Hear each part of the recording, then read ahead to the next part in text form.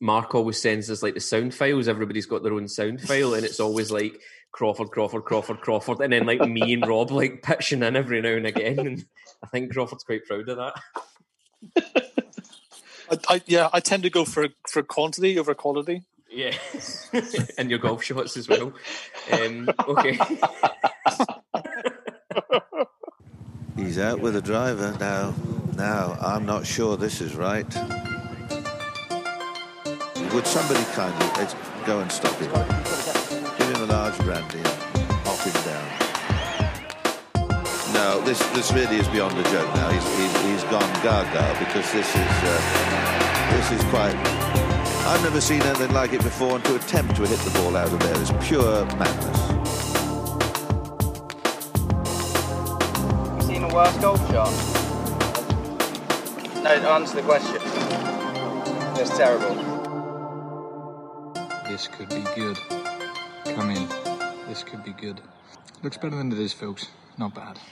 Hola, mis amigos. Buenas noches. That's as much as I've got. I'm only 2 weeks in to my Duolingo Spanish, but welcome along once again to the RACDG podcast, episode number 7. My name is Gary, and I'm joined, as always, with my man Crawford and the Dark Destroyer, Rob Cross. I was watching The Chase. I don't know why I've called you the Dark Destroyer. How are you doing, gentlemen? Yeah, good. I thought that was a reference to Rob Cross, the darts player. Oh, what's his name again? His name's Rob Cross. But what's his nickname? He's got a great nickname. Yeah, I don't know. Crawford, how are you while I Google that? I'm good, Gary. I had a good day today, Gary. I'm excited about golf getting back tomorrow, so I'm feeling a little frisky. I'm not going to lie. I have a suspicion we could go way off the rails today on this podcast, so we'll see how it goes. But I'm warning you now. It's been a great week. Not only is the golf back for you guys down south tomorrow, but we went a little bit mainstream this week. We went onto iTunes, we went onto Spotify, and for some bizarre reason today, we are the 4th most popular golf podcast in the UK and the 26th most popular golf podcast in the United States. That's weird. Yeah, we're not quite sure what's happened there. We think there's been a glitch in the Matrix because that shouldn't be happening. But it might be an opportunity to have a little shout out to our new colonial friends out in across the Voltage. The Atlantic. That's the guy's name. Voltage. Voltage Rob Cross. And I'm not sure that's really me, Gary, to be honest. Voltage. It's the opposite to Rob. But yeah, so we seem to have we've spread the love a little bit and shared the podcast with the American chapters, and where some of them have listened to it. So a little shout out and hello to all of our American friends. We hope you can understand what we're saying, and we will do our level best to slow down, and we'll try and get Gary to speak in the Queen's English. Gary, give it a go. Can you speak in the Queen's English for us? Nah, fuck that. Right, so I'm joined by Rob and I'm joined by Crawford. I'm also joined today. We've got a pretty special guest on today. His name is Matt McDonald. He is an independent head cover maker. He's also a member of The Flock. So what I'll do, we did this last week. I'm just going to hit the three of you with a question. No foresight to it. Quick answer. I'll go to you, Matt, first. First of all, how are you? Second of all, best Christmas song. What is it? Hello, mate. Yeah, I'm good, thank you. Best Christmas song. I would say the Pogues one that just got banned, but I don't think I'm allowed to. No, you're fine with that. You scumbag, you maggot, you cheap lousy. Crawford, what's your favourite Christmas song? I quite like it, a bit of an old one. Like I like things like Little Drummer Boy and stuff like that. Finest gifts we bring, rum-pa-pum-pum, rum-pa-pum-pum, rum-pa-pum-pum. Okay, and Rob, what's yours? That was not what I was expecting from Crawford. I'm shocked to my core. Matt stole mine. It's got to be the Pogues, hasn't it? Has to be. Mariah Carey, All I Want for Christmas Is You. Like a bit of Bing Crosby as well. You've had your answer. That is true. Christmas let's is Bing, isn't it? on. We've got the a new feature that we're bringing in today before we do Matt McDonald's Flock 5, which we'll do a little bit later on. We've also got a big competition a little bit later in the show as well.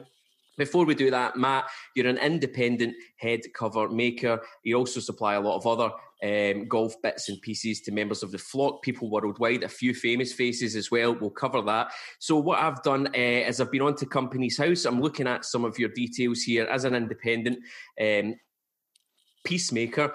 There's also, a real day job there as well. So you're making some money over and above. So we're going to play a little game before we start here called Avoidance or Evasion. Okay, so you ready? I think no, we're actually doing something called Can I hang on, Gary? I might need to call my accountant here. Hang on. babe, Amy, can you get the accountant on the line? No, that was all nonsense. What we're going to do is a thing called Meet the Flock. We're going to talk to you a little bit, Matt, find out about your life, your golf, your business, and a few other bits and pieces. Rob has painstakingly prepared the questions to do that, so I'm going to put you in his wonderful hands and let him run through that. So, Rob, let's meet the flock. Let's meet the flock, Gary. Thank you very much. Matt, hello, and welcome to Meet the Flock. You are the third victim, although the first to go out. So, how you doing anyway? You okay? Yeah, I'm good, thank you. Yourself? Yeah, I'm not too bad putting up with these two. It's nice to have some company. So I would say to you, Meet the Flock. It's just a little chance for us to get to know you better. And I would say be brave and be bold. There are no right or wrong answers. It's not going to take too long, and then we'll let Gary and Crawford pick up on any points they want, which I'm sure they will. So first of all, cool. What would be your specialist subject if you went on to Mastermind? If I went on to Mastermind, my specialist subject would be Lord of the Rings. Lord of the Rings? Oh, that's a good one. Oh, interesting. Is that the inscription on the ring up there? Matt, you're on a fucking podcast, mate. You can't point at things. Oh, look at that. Your reference, Gary, no one else's. Perfect. Great start. Crawford butt out. Right, okay. Home club. And how long have you been there? Golf club. Home club would be Brentwood. Not necessarily the closest to me, but it is the one that I consider my home club. Was a member there for about 18 months just before I had my son.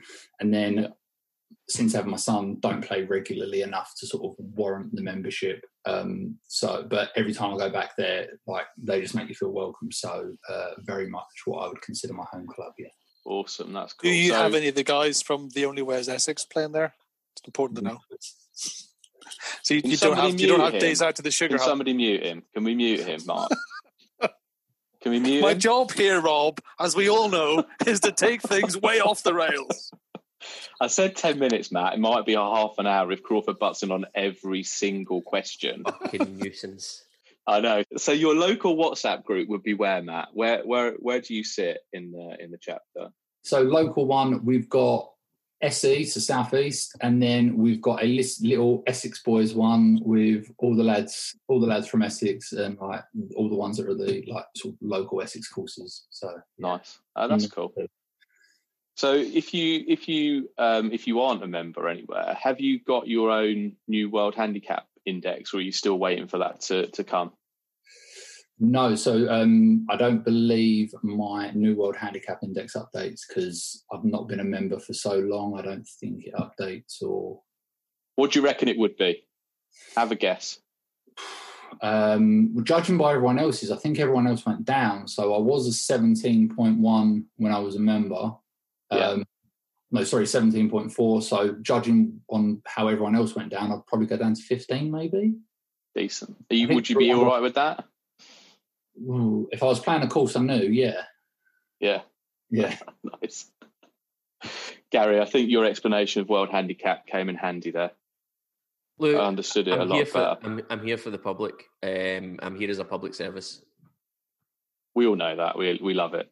So, Matt, you've obviously got some nice head covers in your bag, but are you a bit of a club junkie? Have you got a favourite club? What have you got in your bag at the moment? Irons, driver, what sort?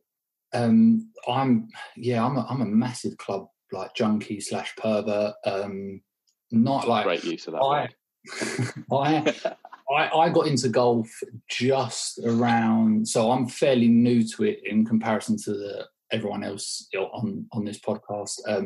I got into it just around the year.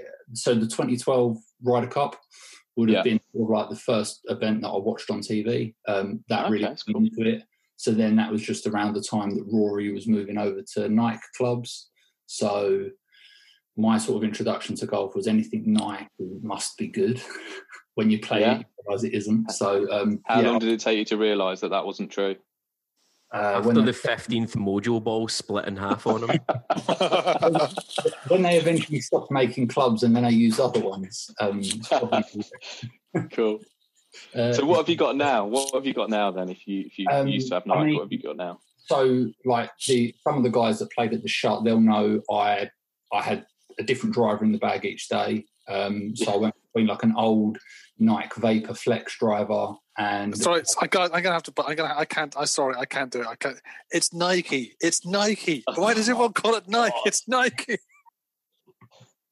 Sorry, Matt. Go on, go for it. Yeah, different driver every day. Yeah, different driver every day. I've got Titleist irons now. I've got Mizuno wedges. They were new to the bag. To be honest, I think this year has probably been almost every club, other than my Freewood and Hybrid, every club's changed. Like this year, my whole bag has completely changed pretty much. Is that anything to do with the people in the flock with peer pressure and any deals that have been going on, or is that for your own choice? No, I'm just a sicko, I think. I've got a problem. That's why he's in the club. Absolutely wicked. What a great answer. So part of your game, what is your favourite club, first of all? If you could pick one, what would it be? I think this is probably going to sound really boring. It's a 6-iron. That's not boring. It's a mid-range 6-iron, very solid. Yeah, so 6-iron. If I've got a 6-iron approach, I'm feeling very confident. And it's a club that I can consistently hit good and I enjoy hitting good. Amazing. So as far as golfing career goes, you're fairly new to it, but what would be a sort of highlight today? I think Crawford earlier on had one. I won't spoil it because that will be released maybe in sort of 2025, something like that. But if you had a highlight today, what would it be? Golf-wise, playing golf, I mean. Golf-wise, playing-wise, I think it was probably winning a weekend Winter League competition at Brentwood. I think on one particular weekend, I came in with 41 points. Good and bad. It was the first time. So I'd shot the lowest I'd ever shot. I think it was 12 over at the time. But unfortunately, it was the double bogey on the last hole that stopped me breaking 80 for the first time. So it's 41 is a good number of points to win with, because A, it's enough to win with, and B, it's not enough to be called a sandbagging prick with. So you've got that nice little zone there. He's got the balance. What are the limits there? What's the number like? Is 40 to 42 okay? 43? Anything under 40 it's shit, but if you win with anything over 46, I think you're at it. I think 40 to 45 is the circle of friendship there. 45's horrific. Singles. 9 shots under, isn't it? I'd be saying like 41's borderline, really. It's only because Matt's on here that will allow it. But I was trying to be nice. No. This is what happens. See, Matt. This is what happens when you share a podcast with a couple of like Category 1 golfers. They think everyone's at it apart from them. I'm a Category 1 golfer in name only. Don't worry. Next question. Next question. Yeah. So just a little bit about the flock, really. So how did you get into the flock? Sort of what's your link into it? Who got you in? Who do you know? That kind of thing. How did it all start? So it all started for me. So through, as you mentioned earlier, through my business, I'd also interacted a number of times with an account called the England Golf Project, which I believe is run by one of the flockers called Michael. He put it onto his social media at one point, and then just sort of like private messaged me and was like, check it out. I think there might be a bunch of people. And that was it. I sort of sent a direct message. I think it's Gary that runs. It was to me, the only reason I know that is because I've got nobody's names saved in the chat unless it's the people that I've had to add myself. and you're under there as Matt McDonald Instagram. So it was definitely me. 100% you've looked at the group and thought, fuck me, I can sell some shit in here, and you've come running. But he wasn't wrong, was he? We're putting his kids through college, boys. We're putting his kids through college.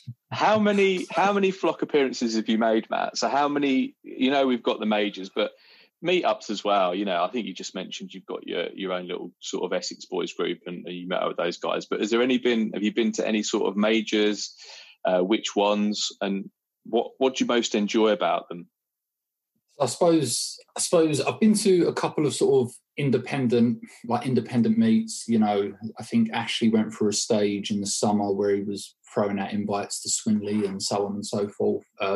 So I've managed to sort of attend some of those invites. But I suppose the big one is the Shut at the end of October. No. Yeah, October, yeah. It's like 5 weeks ago. Yeah, 5 weeks ago.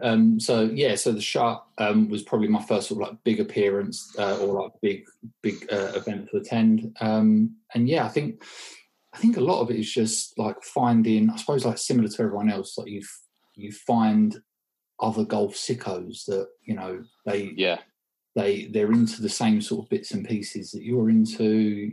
Whether that's course architecture or gear or whatever it might be. People that are on the same sort of wavelength as you, that are not just there to play golf and shoot as low as they possibly can. They're there to sort of socialise and talk about some of the bits that they're interested in. Yeah, that makes sense. I mean, you haven't played with me, but who's the best golf you've played with in the flock? Best golfer that I've played with in the... You don't have to say me, Matt, but remember, I am the president of the RACDG and I have a lot of power. He's definitely not going to say you, is he?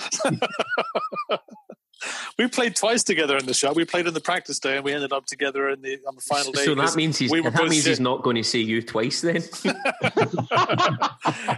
He's still looking for some of my drives in the heather.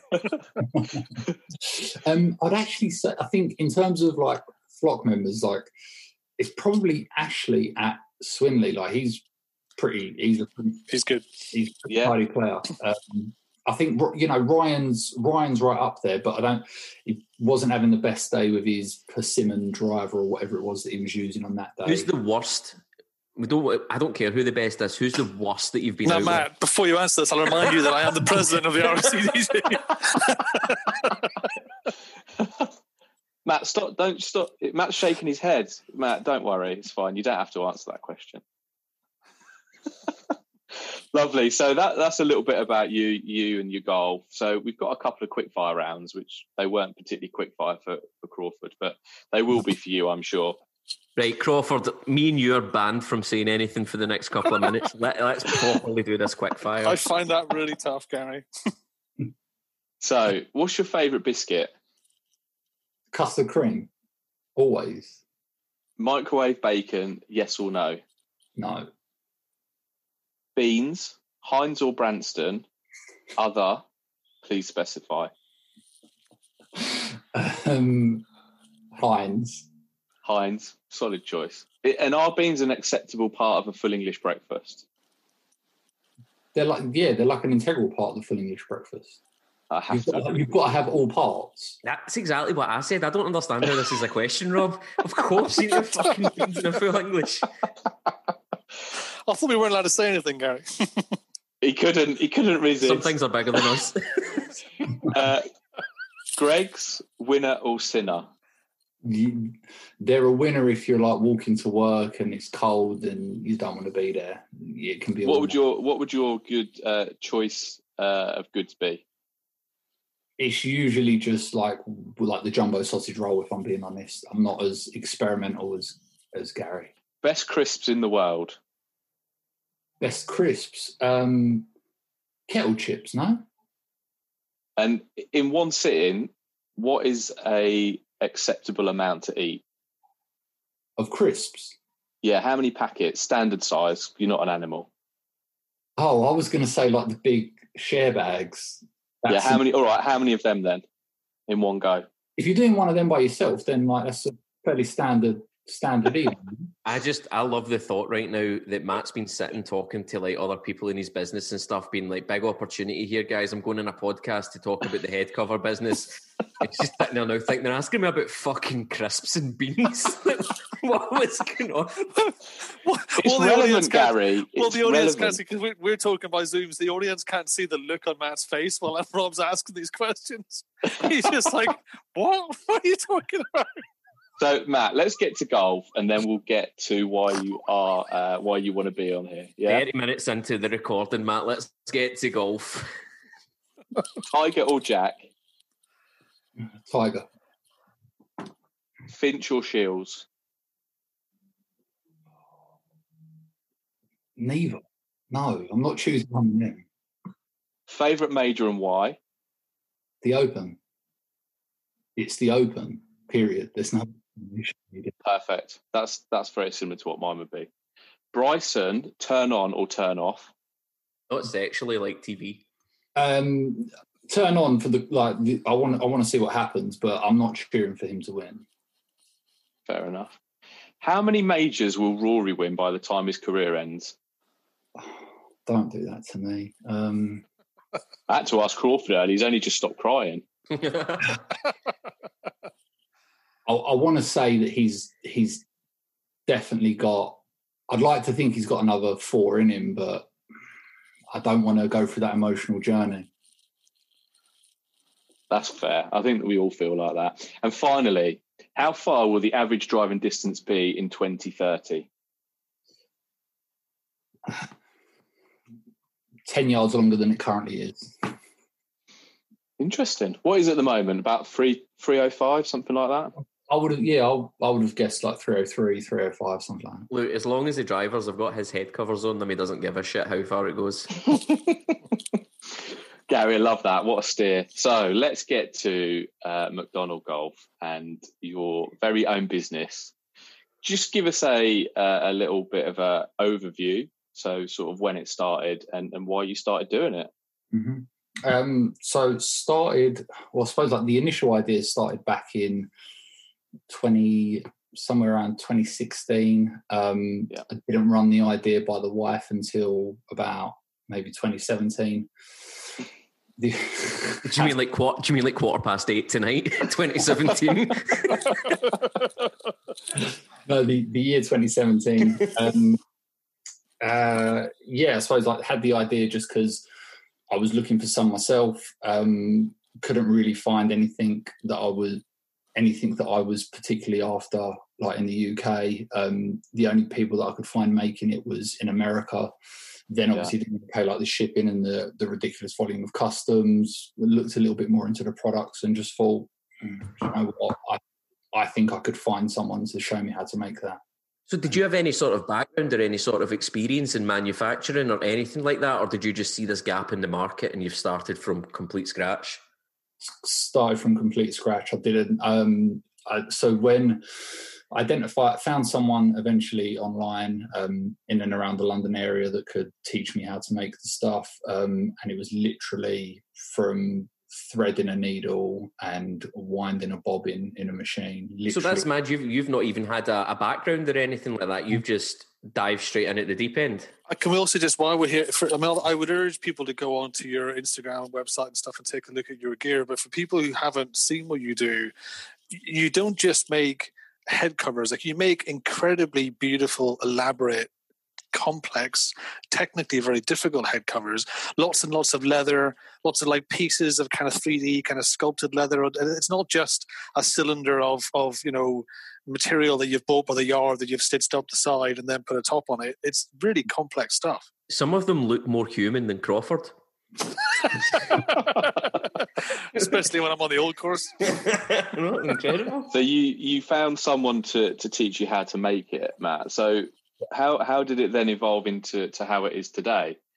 So found someone to teach me how to make it, and like that person was just a dressmaker. So I was taught, using cotton materials, wool materials, and then when I feel like I had enough sort of skill to move on to making from leather, I then started making them from leather. That was always the intention, but I make sure that I was comfortable to move on to that, because obviously to buy that material to practice with is more expensive than cotton.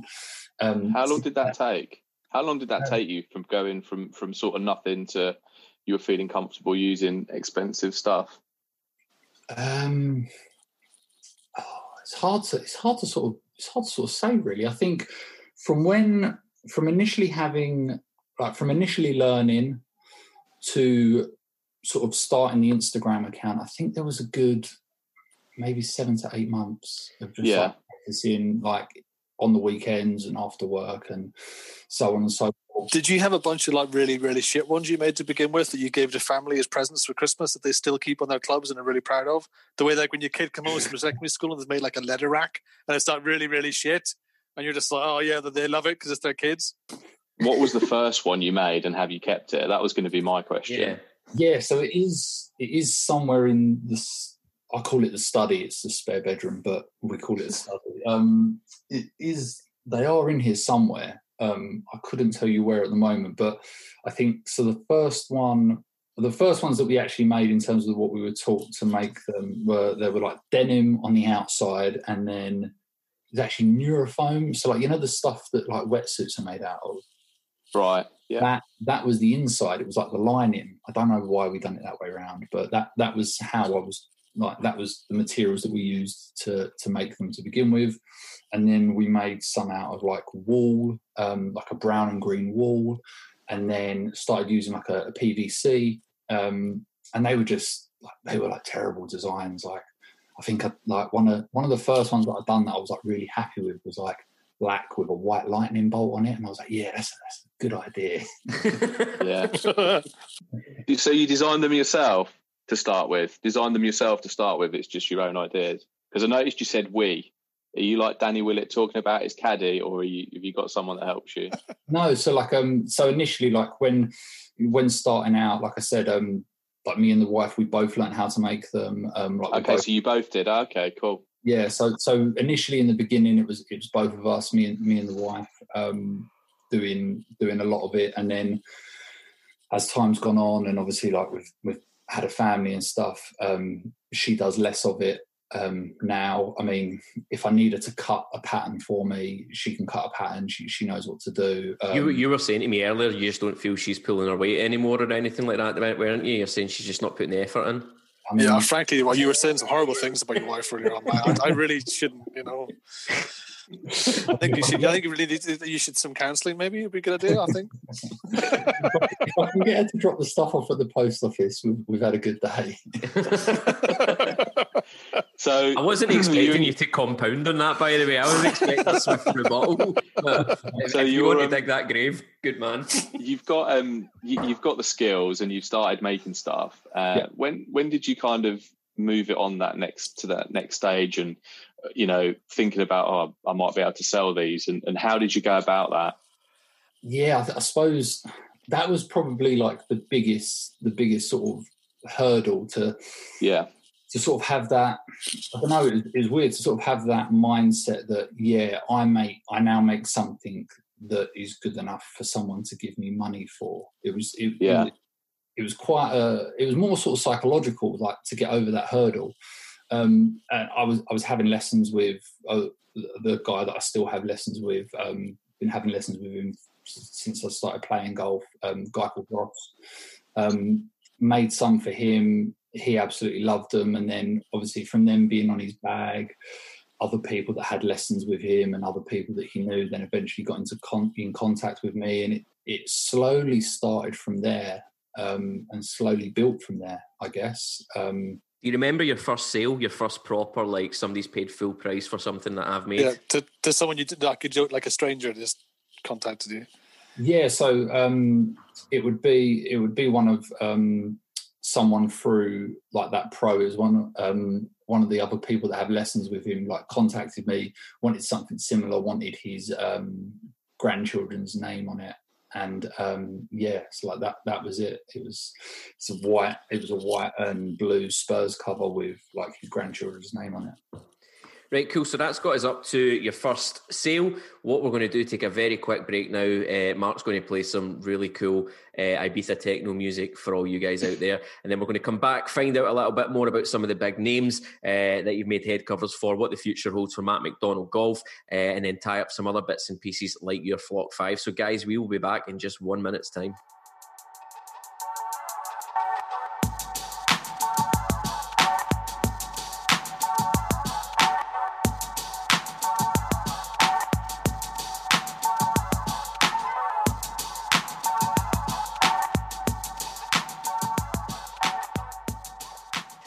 All right, hi everybody. We are back from the break that we need to take because we're too cheap to pay for a Zoom license and it automatically cuts out after 40 minutes. We will call it a pee break or drink break, but that's why we do it. Before we get back into the interview with Matt McDonald, which I'm really enjoying, we've got a competition, an actual real live proper competition. Now, our friend Mike Hyde, who's a Flock member at Carefree Golf Photography, has given us 4 of his new 2021 calendars. These calendars are class. January has the Flock's own Dave Hewitson as the star of it. Unfortunately, it's not a nude calendar or anything. He's actually just playing golf. But it looks absolutely like the calendar's brilliant. Check it out. You can go to Carefree Golf Photography on Instagram, or they've got a website as well, carefreegolfphotography.com. I don't know if that's what it is, that's a guess, but Google Carefree Golf Photography. But Mike's given us 4 calendars to give away. And I thought the best question that we could put out there to the Flock is, what is like the most perverted thing you've ever done in the name of golf? So how far have you gone for golf? What's the most ridiculous thing you've done to get to a golf course, to get a round of golf in, to play in a golf competition? We'll run around the table here and do it very quickly to give you an idea. For your entries, I want you to either enter on the RACDG Discord and the podcast thread. You can also enter via our new podcast email account, which Rob is going to tell me the address of right now. It's really hard, Gary. It's racdgpodcast@gmail.com. That's easy. racdgpodcast@gmail.com. Or you can enter on the Instagram, which is racdg_GBI. I'm not taking entries through WhatsApp because that would be pandemonium. So make sure you do it on the Discord, by the email address, or on the Instagram. You can also do it on the podcast Twitter. How do we find that, Rob? It's very easy, Gary. It is at RACDGP.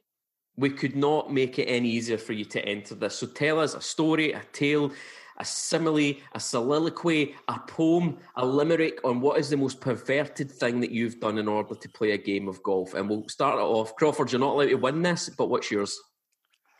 As you all know, I drive around a lot for playing some golf. There was a day whenever I was over in America last year, and I was in Palm Springs. I got up at 6 o'clock in the morning. I drove 3 hours into LA, had a 2-hour meeting, drove 3 hours back to Palm Springs, jumped out, played around the golf for 4 hours with a friend of mine, jumped in the car, and then did a 7-hour drive to Scottsdale, and then played 4 rounds of golf in 3 days in Scottsdale, and then drove back to LA again for a 10-hour drive. There's a lot of driving for some golf. Pretty perverse. That is maybe not Epstein Island perverse, but it's up there. Rob Cross, what about yourself? I don't do anything crazy to go and play golf. I just stay local. But mine is actually golf club related. I don't know if I would win, but I have sent my Scotty Cameron to the official Scotty Cameron custom shop, and my putter is now worth about 800 quid. It's worth more than my house. Is this the one that you got for free from... Crawford, we're not talking about that one. No, this is a fully custom the fit. The fucking Mirage comes breaking down here, doesn't it? Bleep that bit out for me, Mark, please. Perfect. It's no, I bought it. And I actually damaged my wrist about 5-6 years ago. And to treat myself, I put my £300 Scotty Cameron through a $450 refurb. We'll avoid the jokes about you damaging your wrist. Matt, what's yours? I've declined attending a job interview because I was playing Royal St George's. That is good. Give him a calendar, Gary. Give him a calendar. So that's the kind of level of stuff that we're looking for, guys. We've got 4 calendars to give away. Thank you very much to Mike Hyde for that. I'll pick one next week. Crawford will pick one. Rob will pick one. And producer Mark will pick one as well. And we'll get them sent off to you. So do get your entries in there. This will be a bit of fun and a good bit of content for next week.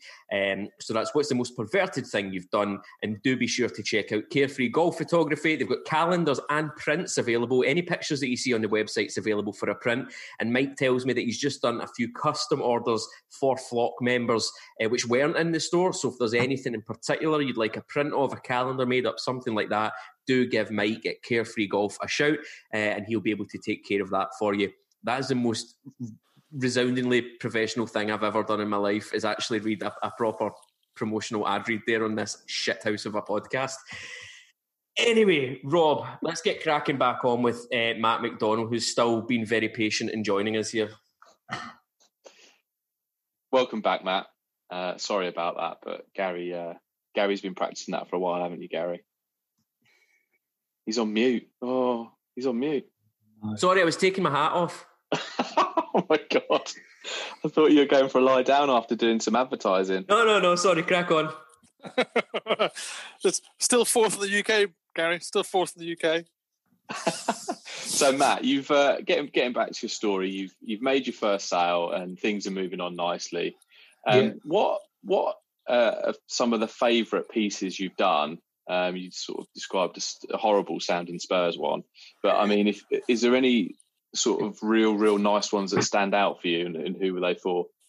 I suppose, like in terms of like real nice ones, one of the really early ones I've done was like a Ryder Cup themed one that was like blue down each edge with like the yellow stars and like a white stripe down the middle, and like that was just one that I made. Just obviously Ryder Cup was on, and I thought I'd make that because I didn't have any orders to complete at the time, so I had a bit of spare time, and that's been like quite popular. I've probably remade that 4 or 5, maybe 6 times for various customers that have wanted it. So that one always comes to mind in terms of ones that I really like. And then I suppose ones that a lot of people sort of know me for are, any of the ones that I've done for some of the pros, pro Ollie Fisher on the European Tour, the one that I made him for the British Masters with the Union Jack on the front and the fish on the back. That was one that I really enjoyed. Really liked that one. And then I suppose obviously the ones that I made, particularly the first ones that I made for Justin Rose, are probably up there in terms of my favourite. How many sets have you made for Justin Rose now? 1, 2. Have we got a timestamp for the name drop of Justin Rose in the podcast there, guys? How long did it take us to get to that? So 4 pieces for Justin Rose. How does that come about in the first place? How do you end up making head covers for legit world number 1 major winner Justin Rose? And don't forget the Olympic gold medalist. Yeah, don't forget that part.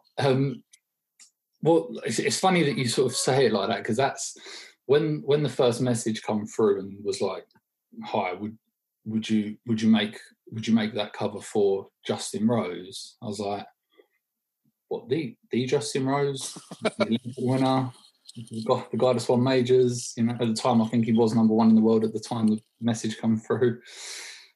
Like, person on the other end of the message was like, that Justin Rose, LOL or whatever it was. And I was just confused. I was like, are you a fan, or like what is this? And the person on the other end was like, no, I'm actually his manager. I'd like you to make some for him. I was like, great. Like, mine sort of blown, and phoned the missus up straight away. I was like, you'll never guess what's just happened. Like my uncle's into golf, so I phoned him. I was like, bloody hell, like, you'll never guess what's happened. And then after that was it. Like, I didn't really tell anyone other than like immediate family, because I suppose from my perspective, I was like, there's so many, like, knowing professional sports, like, there's so many hurdles that can get in the way, like sponsorship deals and so on and so forth. And I feel like there were so many hurdles that could stop that getting on the bag. Because, I suppose with what I do, it's all well and good making stuff for someone, but if it isn't on their bag and people don't see it, it kind of doesn't matter. Almost like it almost doesn't matter. So like that was like a really sort of like big thing for me. I sort of didn't even tell my friends. Like a couple of them gave me a bit of grief about it, like when it eventually come out and that. Just because I was like, I don't want to say it to people and then it not happen and then sort of like look stupid or whatever. But yeah, that's kind of how that bit sort of came about. So you've made 4 sets for him. Which are you say the first ones from him are your favourite, but it must have been pretty cool seeing something that you've done at Augusta. The in Masters the last few ones weeks. were so cool as well. Like the one I don't know if he actually used or not, but the one you gave away in a competition as well that had like the autumnal leaves on them and stuff. Like if you've not seen that, check it out in McDonald Golf on Instagram. Those were amazing. Yeah, I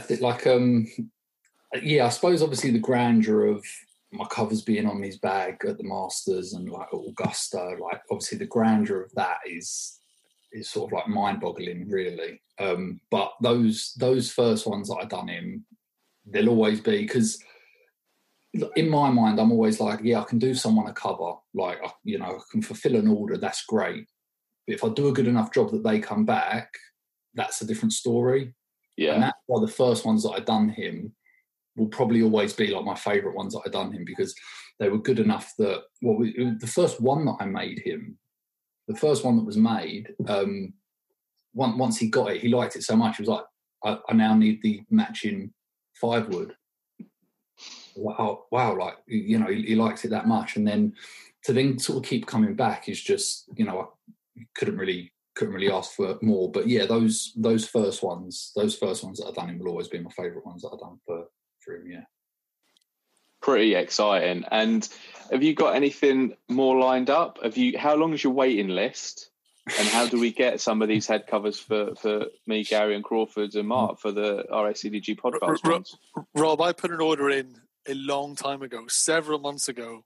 And I'm still with Matt is a very, very busy man with a very, very long told you he's making head covers for Justin Rose, Crawford. He doesn't give a shit that you're the president of the RACDG. This is one of the fun things about Matt getting a little bit of that kind of mainstream popularity, though, Matt, is you need to deal with a bit of the haters on Twitter and stuff. So we did see, we had a good laugh when somebody was giving you a bit of a ripping for your turnaround time and remarked that you could build a Ferrari quicker than you could build a head cover, which was good fun. But that's part and parcel of it. The Justin Rose thing, by the looks of it, looks like it's just the start of things kind of exploding for you. I know you don't want to give too much away about what's happening, what might be in the pipeline, but what's happening and what might be in the pipeline? Tell us. Yeah, I suppose, I mean, part of covers they've always sort of been there as like the unfinished project, and it's kind of to a point now, I'm kind of at a stage where I've got to make some decisions. Like, do I bother like stop taking orders, bearing in mind the waiting list is like, it could be as long as June if I wanted it to be. So do I increase the waiting list and then start doing part covers? Do I go down different avenues? Like, I've got to take this like Christmas and New Year's time to make some sort of firm decisions about what happens in the future. But yeah, I think like some of the quick and easy stuff will be like, scorecard holders, yardage books. They'll be coming. A lot of it is about.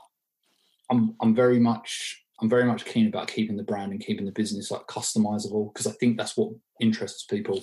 They want to be able to put their own spin on it or their own specifics in the design. And if I can't offer that on a product, there's no point in me doing it, because it doesn't sort of go with the brand and everything else that I'm trying to create, so to speak. So yeah, I think a few decisions to make, but yeah, I think some bigger projects coming up with some bigger items with customizable additions, just sort of working through some of that now. So hopefully, I'm hoping that we'll get onto the other side of the new year, and I'll have a bit more sort of like firm information to sort of announce like some new exciting products. How many do you do like head covers or items do you do a year roughly, Matt? I've never counted Crawford. I did have this thought the other day that I suppose at the end of this year, because I think, although obviously like it's been an abnormal year in terms of like COVID and stuff, I think this has probably been like the most intense year I've had in terms of there hasn't been a downtime of not having a to-do list or not having a list of orders to complete. It's the combination of people sitting in their houses, not playing golf and having a lot of extra money in their pocket and thinking, shit, I need to spend my money on golf things. Yeah, definitely. And that's, I think that's kind of what I saw with when, the lockdowns happened. I thought, oh, great, like lockdown, business will go quiet. I'll be able to catch up and start some of these other little side projects I've been putting off for too long. And it was just a massive influx of orders. And it wasn't, at the time, obviously the pros weren't playing, so it's not as though I was getting any sort of like publicity or whatever you want to call it from any pros using my stuff. But I think, like to your point, Gary, I think people were just sitting around, money spare, time to kill, and we've all been there. Like, can't play golf. How do I stay connected to it? Oh, I think on top of that, there's been this kind of weird. There's been this like weird explosion in the past couple of years on personalised and personalisable golf equipment. Whereas people seem to be kind of turning away from the big brands and, as you said, just the normal head covers, equipment, gloves, shoes, blah, blah, blah, that you can go out and get, and seem to be flocking, pun fully intended, but flocking towards these smaller, independent, bespoke equipment makers, whether it's driver head covers, putter head covers, scorecard holders, yardage books, all that sort of thing. Why do you think that is? Do you think it's maybe just a different type of person playing golf, or are we kind of, I suppose, are we turning our backs a little bit on the big companies and trying to support the little guy a bit more? I suppose I think my opinion would be it's probably a little bit of a mix of both. I think there is very much now a different sort of person playing golf now than what there was 10, 15 years ago. All you've got to do is look at the sort of the debates and conversations we've had many a times about clothing or attire. You look at what Nike are doing in terms of like their footwear. It's Nike, Matt. Nice. I'm with you, but I've got to try and keep the president happy because he's been waiting a long time for his cover. So, I think like you look like just something as simple as the footwear that we wear to play golf now is so vastly different than what it was previously. And I just think that just sort of not a rebellious side, but I feel like there's more sort of people are just more like, no, I don't want to do the sort of mainstream. I don't need to carry a big, bulky golf bag, or I don't need to carry a full set of clubs, and I don't need to wear that. And I feel like there's a bit more. People are allowed to sort of like bring their own personality to it a little bit more. It's literally exactly what I was going to say there is I think people feel more confident bringing their own personality to the golf course rather than thinking I have to conform with all other brands that are available, but an Adidas polo and a pair of Nike trousers and a pair of FootJoy shoes and whatever that people do feel like I can get somebody to make me something bespoke that speaks of me, and I can bring a little bit of myself to the golf course and manage to do that. Matt, it's been pretty class talking to you about the business, about how it's come about and where it's going. I've no doubt you're going to get an influx of orders from guys in the flock, so RIP your spare time over the next 6 months or so. Crawford, Rob, any more questions for Matt before we dive into his Flock 5? No. I've got loads, but we've talked before, so we'll do it offline. So, Matt, this is the time when we move into the Flock 5. You've heard the Flock 5. We run through your top 5 courses that you've ever played. It doesn't need to be the biggest or the best 5. It's your 5 favourite golf courses. We started this off by saying you'll describe them in one sentence or less. Then me and Crawford got our hands on the feature and it just turned into say whatever the fuck you want about these golf courses pretty much. So we've had a quick look at them. I think Rob and Crawford have maybe prepared some thoughts and comments on them. I've not played any of them, so I'm going to be an innocent bystander here. Number 5, what is it? So number 5 is a golf course in Mauritius. It's called the Heritage Club, the European Tour. I don't know if it's biannually or annually, but they play the Afro-Asia Bank Mauritius Open there. Basically, it was when I went on honeymoon, it was the golf course that was sort of, I was able to play because of where me and my wife were staying, like the hotel that me and my wife were staying in on honeymoon. It allowed me to play that course as much as I wanted. And it was only after we'd booked it did I realise that like it was a, you know, quite a sort of prestigious golf course, so to speak. Yeah, a great golf course. Like, you know, it's not sort of as like quirky and as sort of like niche as some of the golf courses that people in the flock are used to, or that they sort of like lean towards, but great fun course. Obviously, being as part of a resort, like conditioning was just ridiculous, absolutely ridiculous. It was so good. I think I had like 3 seasons of weather when I played, like sideways rain at one point, like beautiful sunshine, wind. But yeah, it was a great course. Like there's one particular hole. It's literally just a fairway and 2 like lakes or like rivers, no, not rivers, lakes beside the fairway. And it's like a raised tee box. It's a short par 4, and you got to hit the fairway or you're dead. And like, it's such a great golf hole. That's like one of the suggestions we had for making the game better was like a Takeshi's Castle last week. We had somebody suggested make golf courses like Takeshi's Castle. That's kind of what it sounds like. Yeah. But yeah, like that's number 5. Like that was It always looks amazing, that place, when you see it. That the competition they do there, because they all stay in the hotel. There's always loads of like European Tour. There's loads of associated media around it where they're like doing interviews with them next to this, like sitting on chairs next to the swimming pool that's overlooking the golf course, that's overlooking the palm trees and the beach and the ocean right next to it. And it's always it's like this time of the year or like February or something, isn't it? So it's always that's like miserable here. It always looks gorgeous and beautiful down there. I'm always really jealous. It looks lovely. Yeah, it's a pretty stunning like view, and just like this, just like the setting, and it's just pretty strong start. Number 4, let's go.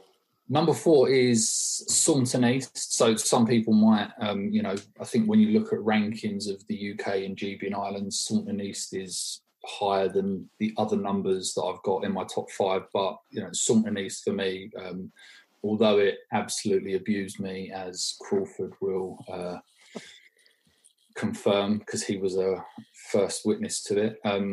Can I confirm that it also abused Crawford? Because that's my feeling, that if it abused you. 100%. It abused everybody that day. Nobody was left unadulterated.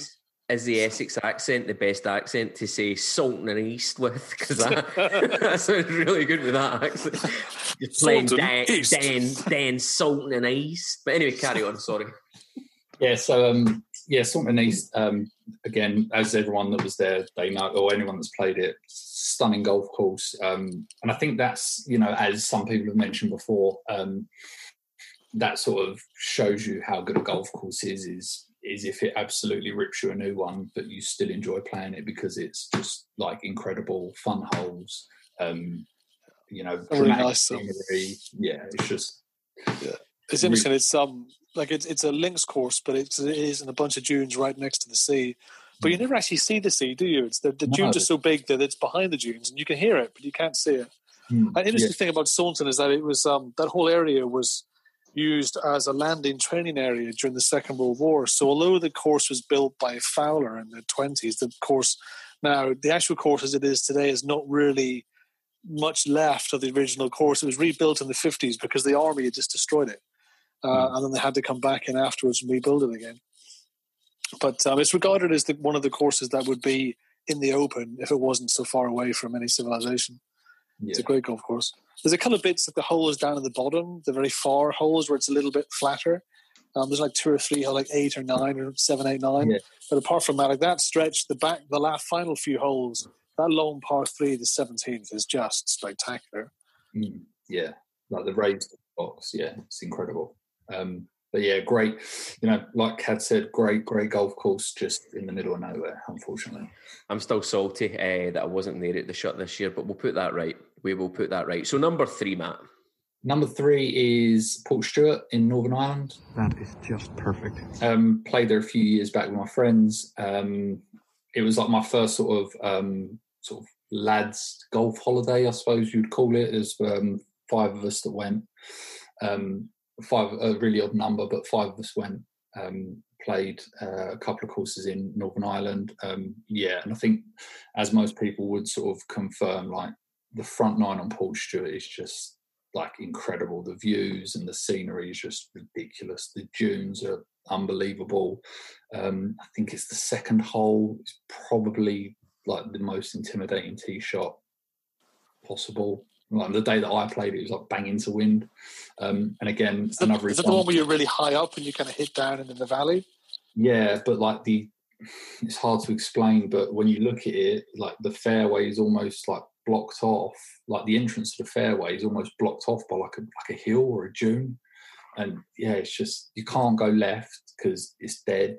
And yeah, it's just a brutal hole. That's a bit like, do you remember, I think it's the 3rd at Staunton, they had that same thing. Do you remember it looks like the fairway goes behind the dune. Yeah. And then it turned out when we got over there, there's actually a lot more space behind that dune than we thought there was. Yeah. But we were all sitting hitting off the tee and we just didn't know what was over there. It was kind of quite intimidating. Yeah. And then, but again, like another example of like absolutely abused by the course and the conditions, but what a golf course. Yeah, really enjoyable. Really enjoyable. So another one where you shot millions but still had a great time, which is the recurring theme of the podcast. It is, isn't it? Okay, yeah. Number 2, Matt. Number 2 will be, as I sort of referenced earlier, Royal St George's. Yep. So lucky enough to have played Royal St George's this year, and in conditions that you would only describe as you wouldn't play golf for any other reason than playing a course like Royal St George's. Those conditions, we put the umbrellas away because it was just pointless. That's how wet it was. It was that wet. But again, like playing it and looking at how we're playing it compared to where obviously the pros are going to play it from next year off their tee boxes, it's just mental. Frightening. Yeah, it's frightening. Some of the holes there, again, you look at it, you're on the fairway, you're like, well, there's not one flat lie here. So good luck being like, what's the point of being in the fairway? You have a terrible lie. Because I think that was a discussion that came up a few times within the society itself, as people were talking about the open rota courses being torn apart and they're all kind of flat links and the pros will take them to shreds. And the big defence that people were given of Royal St George's is you do not get flat lies and you do not get straight bounces on it. You get just pinballed all over the shop. Yeah, I mean... Some of that's obviously because of the golf that I play, but definitely like the fairways and the slopes. It's actually an advantage to you playing there because you're used to getting pinballed anyway, so people are up in arms about it, and you're like, it's fucking normal, mate. Yeah, absolutely. I'm used to that sort of thing happening. But what's that quote that Rory said today? The golf that I play and the golf that you play, no offence, are not the same game. Could it be true or word spoken, could there? No. And lead us in then, Matt, after a pretty stellar 5, 4, 3 and 2, then what is your number 1 on your Flock 5? So my number 1, and obviously I think a lot of it probably comes down to the conditions and the sort of time that I played, the time of day that I played. But number 1 is Swinley Forest. So again, fortunate enough to have played Swinley this year and literally played it in perfect conditions. I think we teed off at like 5 to 5 at night or 5:15. Middle of the summer. People don't know we have a member in the group who is at Swinley, so he's been very generous and taken a lot of people onto Swinley this summer. And yeah, absolutely. But yeah, like that day, like conditions were beautiful. Not a breath of wind, so no excuse for the horrendous golf that I played. But what a golf course! And obviously, I think we only saw one other group when we were out, and it's just quiet, just no noise. All you can hear is hearts breaking from terrible golf shots.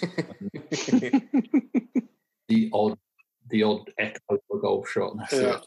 I've never seen heather like it. Like it's like the heather is a foot, 18 inches deep.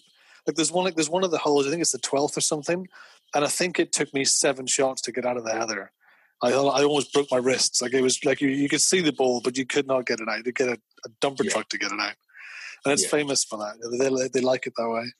But that's the magic thing about your favourite golf courses. Sometimes you can pick your favourite one because of the architecture, because of the layout of the course. Last week we had Matt Wabe talking about it just being the entire experience, so turning up, getting his bags taken from him, getting treated like a king, whatever. And now you're saying your number one's in part due to the atmosphere, just the weather, the atmosphere, the quiet, the serenity and stuff. So again, that's something that's nothing to do with the golf hole itself. It's just it's everything that brings that golf course together, and you've obviously got the perfect conditions for it. Interesting. Swinley's famous for that. So Swinley was built by the Earl of Derby, who was a member at Sunningdale, and the legend is that he was annoyed that they wouldn't let women into Sunningdale because his wife had taken up golf. So the king at the time, who owned the land that Sunningdale is built on, said to him, "Look, I'll give you the land." And he got Harry Colt, who at the time was the pro at Sunningdale, to design Swinley. And Harry Colt famously said it was his least bad course. That's what he'd said about it. And it has probably the best elevation change use I've ever known. Like every tee box, you kind of you high up and you kind of drive down onto the fairways, you kind of sweep around to the left and the right, then up to a green that's kind of perched on the hill in front of some trees. And it's just, it was always set up as a place that they didn't, until like 15 years ago, they didn't have a captain, they didn't have pars on the holes, they didn't have stroke indexes, they didn't have scorecards. It was a place where you turn up and you just played with your friends for whether you shot an 8 or a 9, nobody cared. Matt was raging because he turned up trying to punt scorecard holders and they didn't have scorecards. He was trying to sell them. But Matt, that's a cracking Flock 5. I like that. That's been 4 or 5 really strong ones in a row now. And we've given you the absolute full grilling here. Rob has one more question for you, and I think it's probably going to be the most important question of them all, Rob.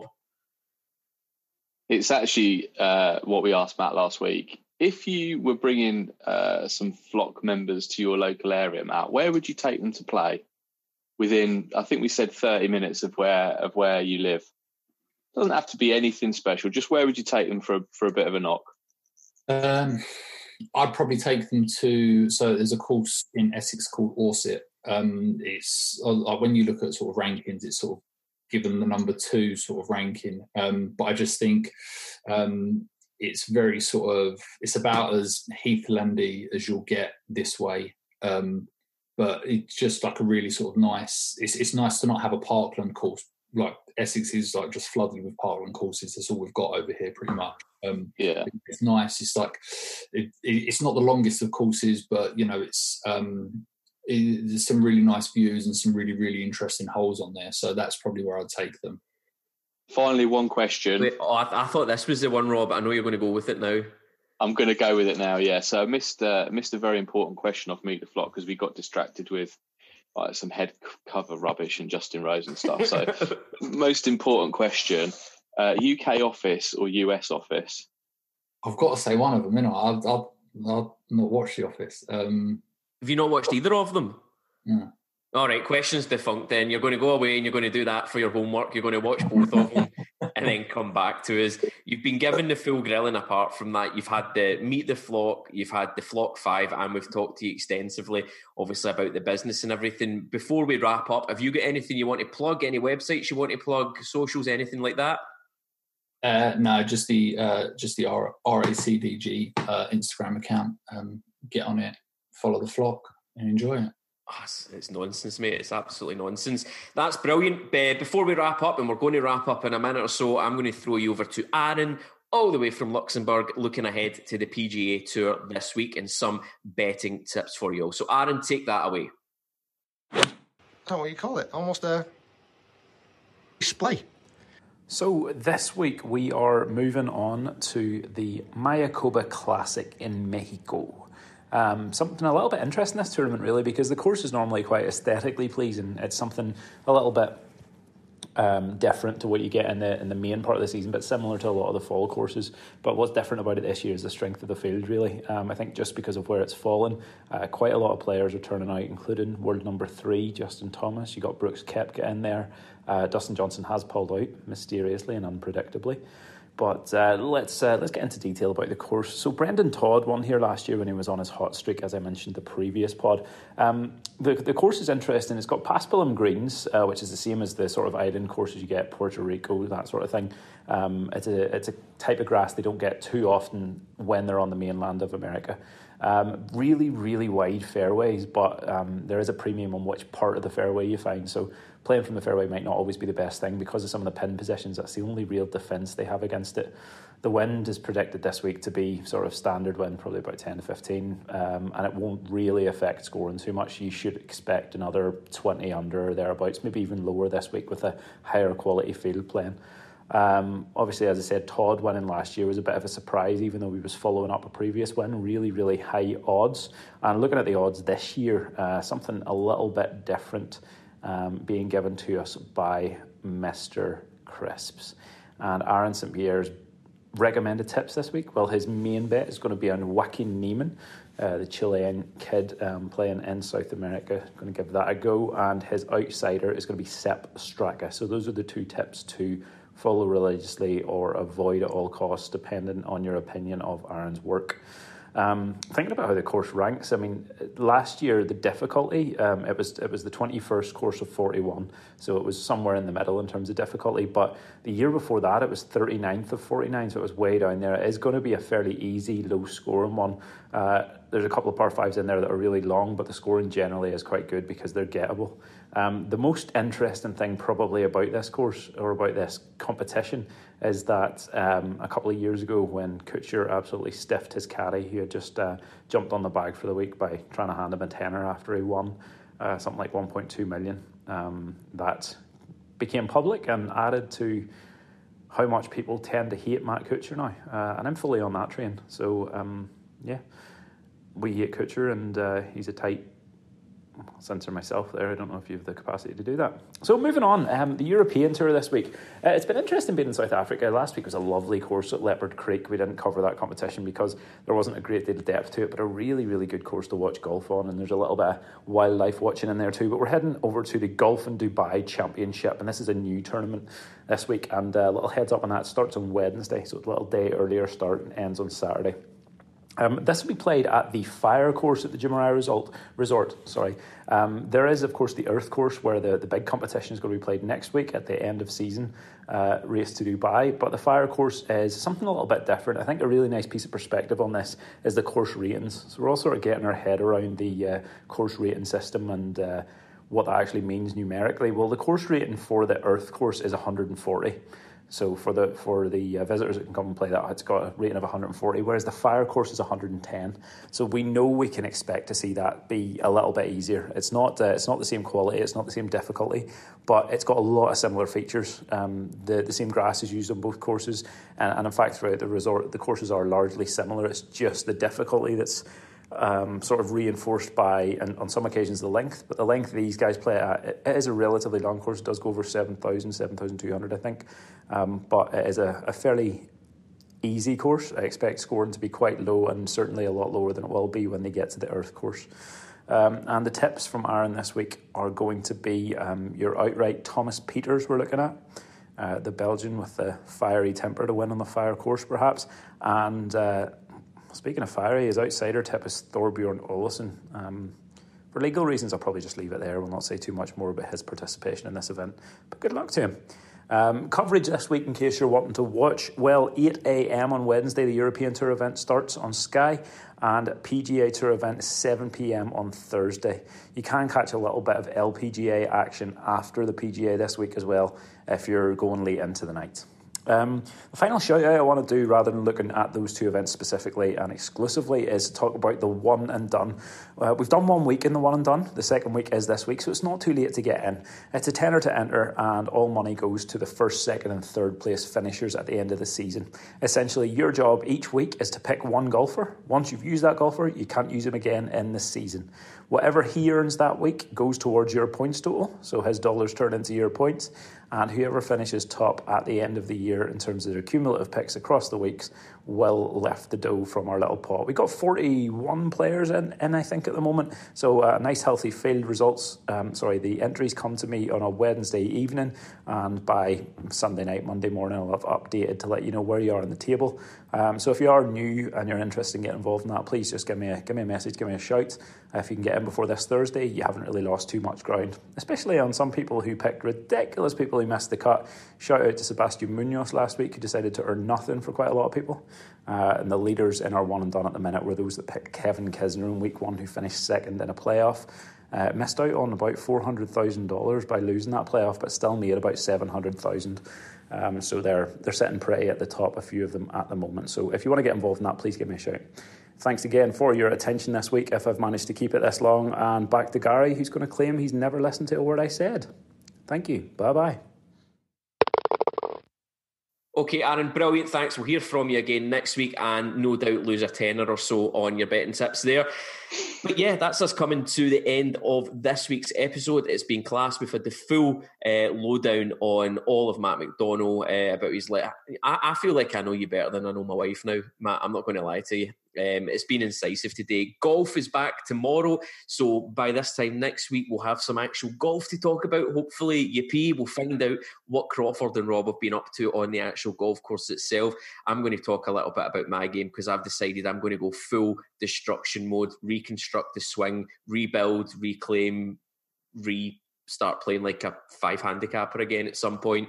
So we'll have plenty of that. We'll do the competition next week as well, so make sure that you get your entries in for that bad boy. Before we go, Crawford, Rob, anything you'd like to add before we wrap up?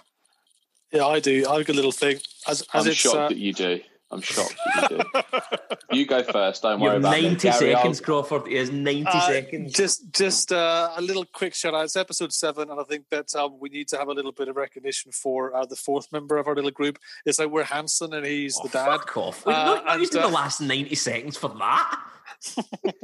Come on, but look at Mark. He sits in the booth just smiling at us, laughing at our jokes. Never says anything. He always looks so clean cut as well. I'm in my pajamas. Rob looks like he's been driving a truck across the prairies. He's always got a shirt on, hasn't he? He's always like a shirt and tie. He's always like really well shaven and stuff. He's very, very well turned out. Mark, thank you very much. So he puts in the fun bits. He edits this absolute shit show, which goes from about 2 hours down to an hour, and he makes it sound somewhat bearable. You should hear this before he edits it if you think this is bad.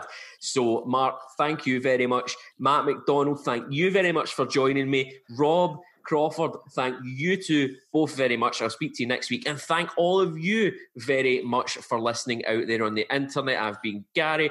This has been the RACDG podcast, and we'll speak to you all again next week. Bye-bye.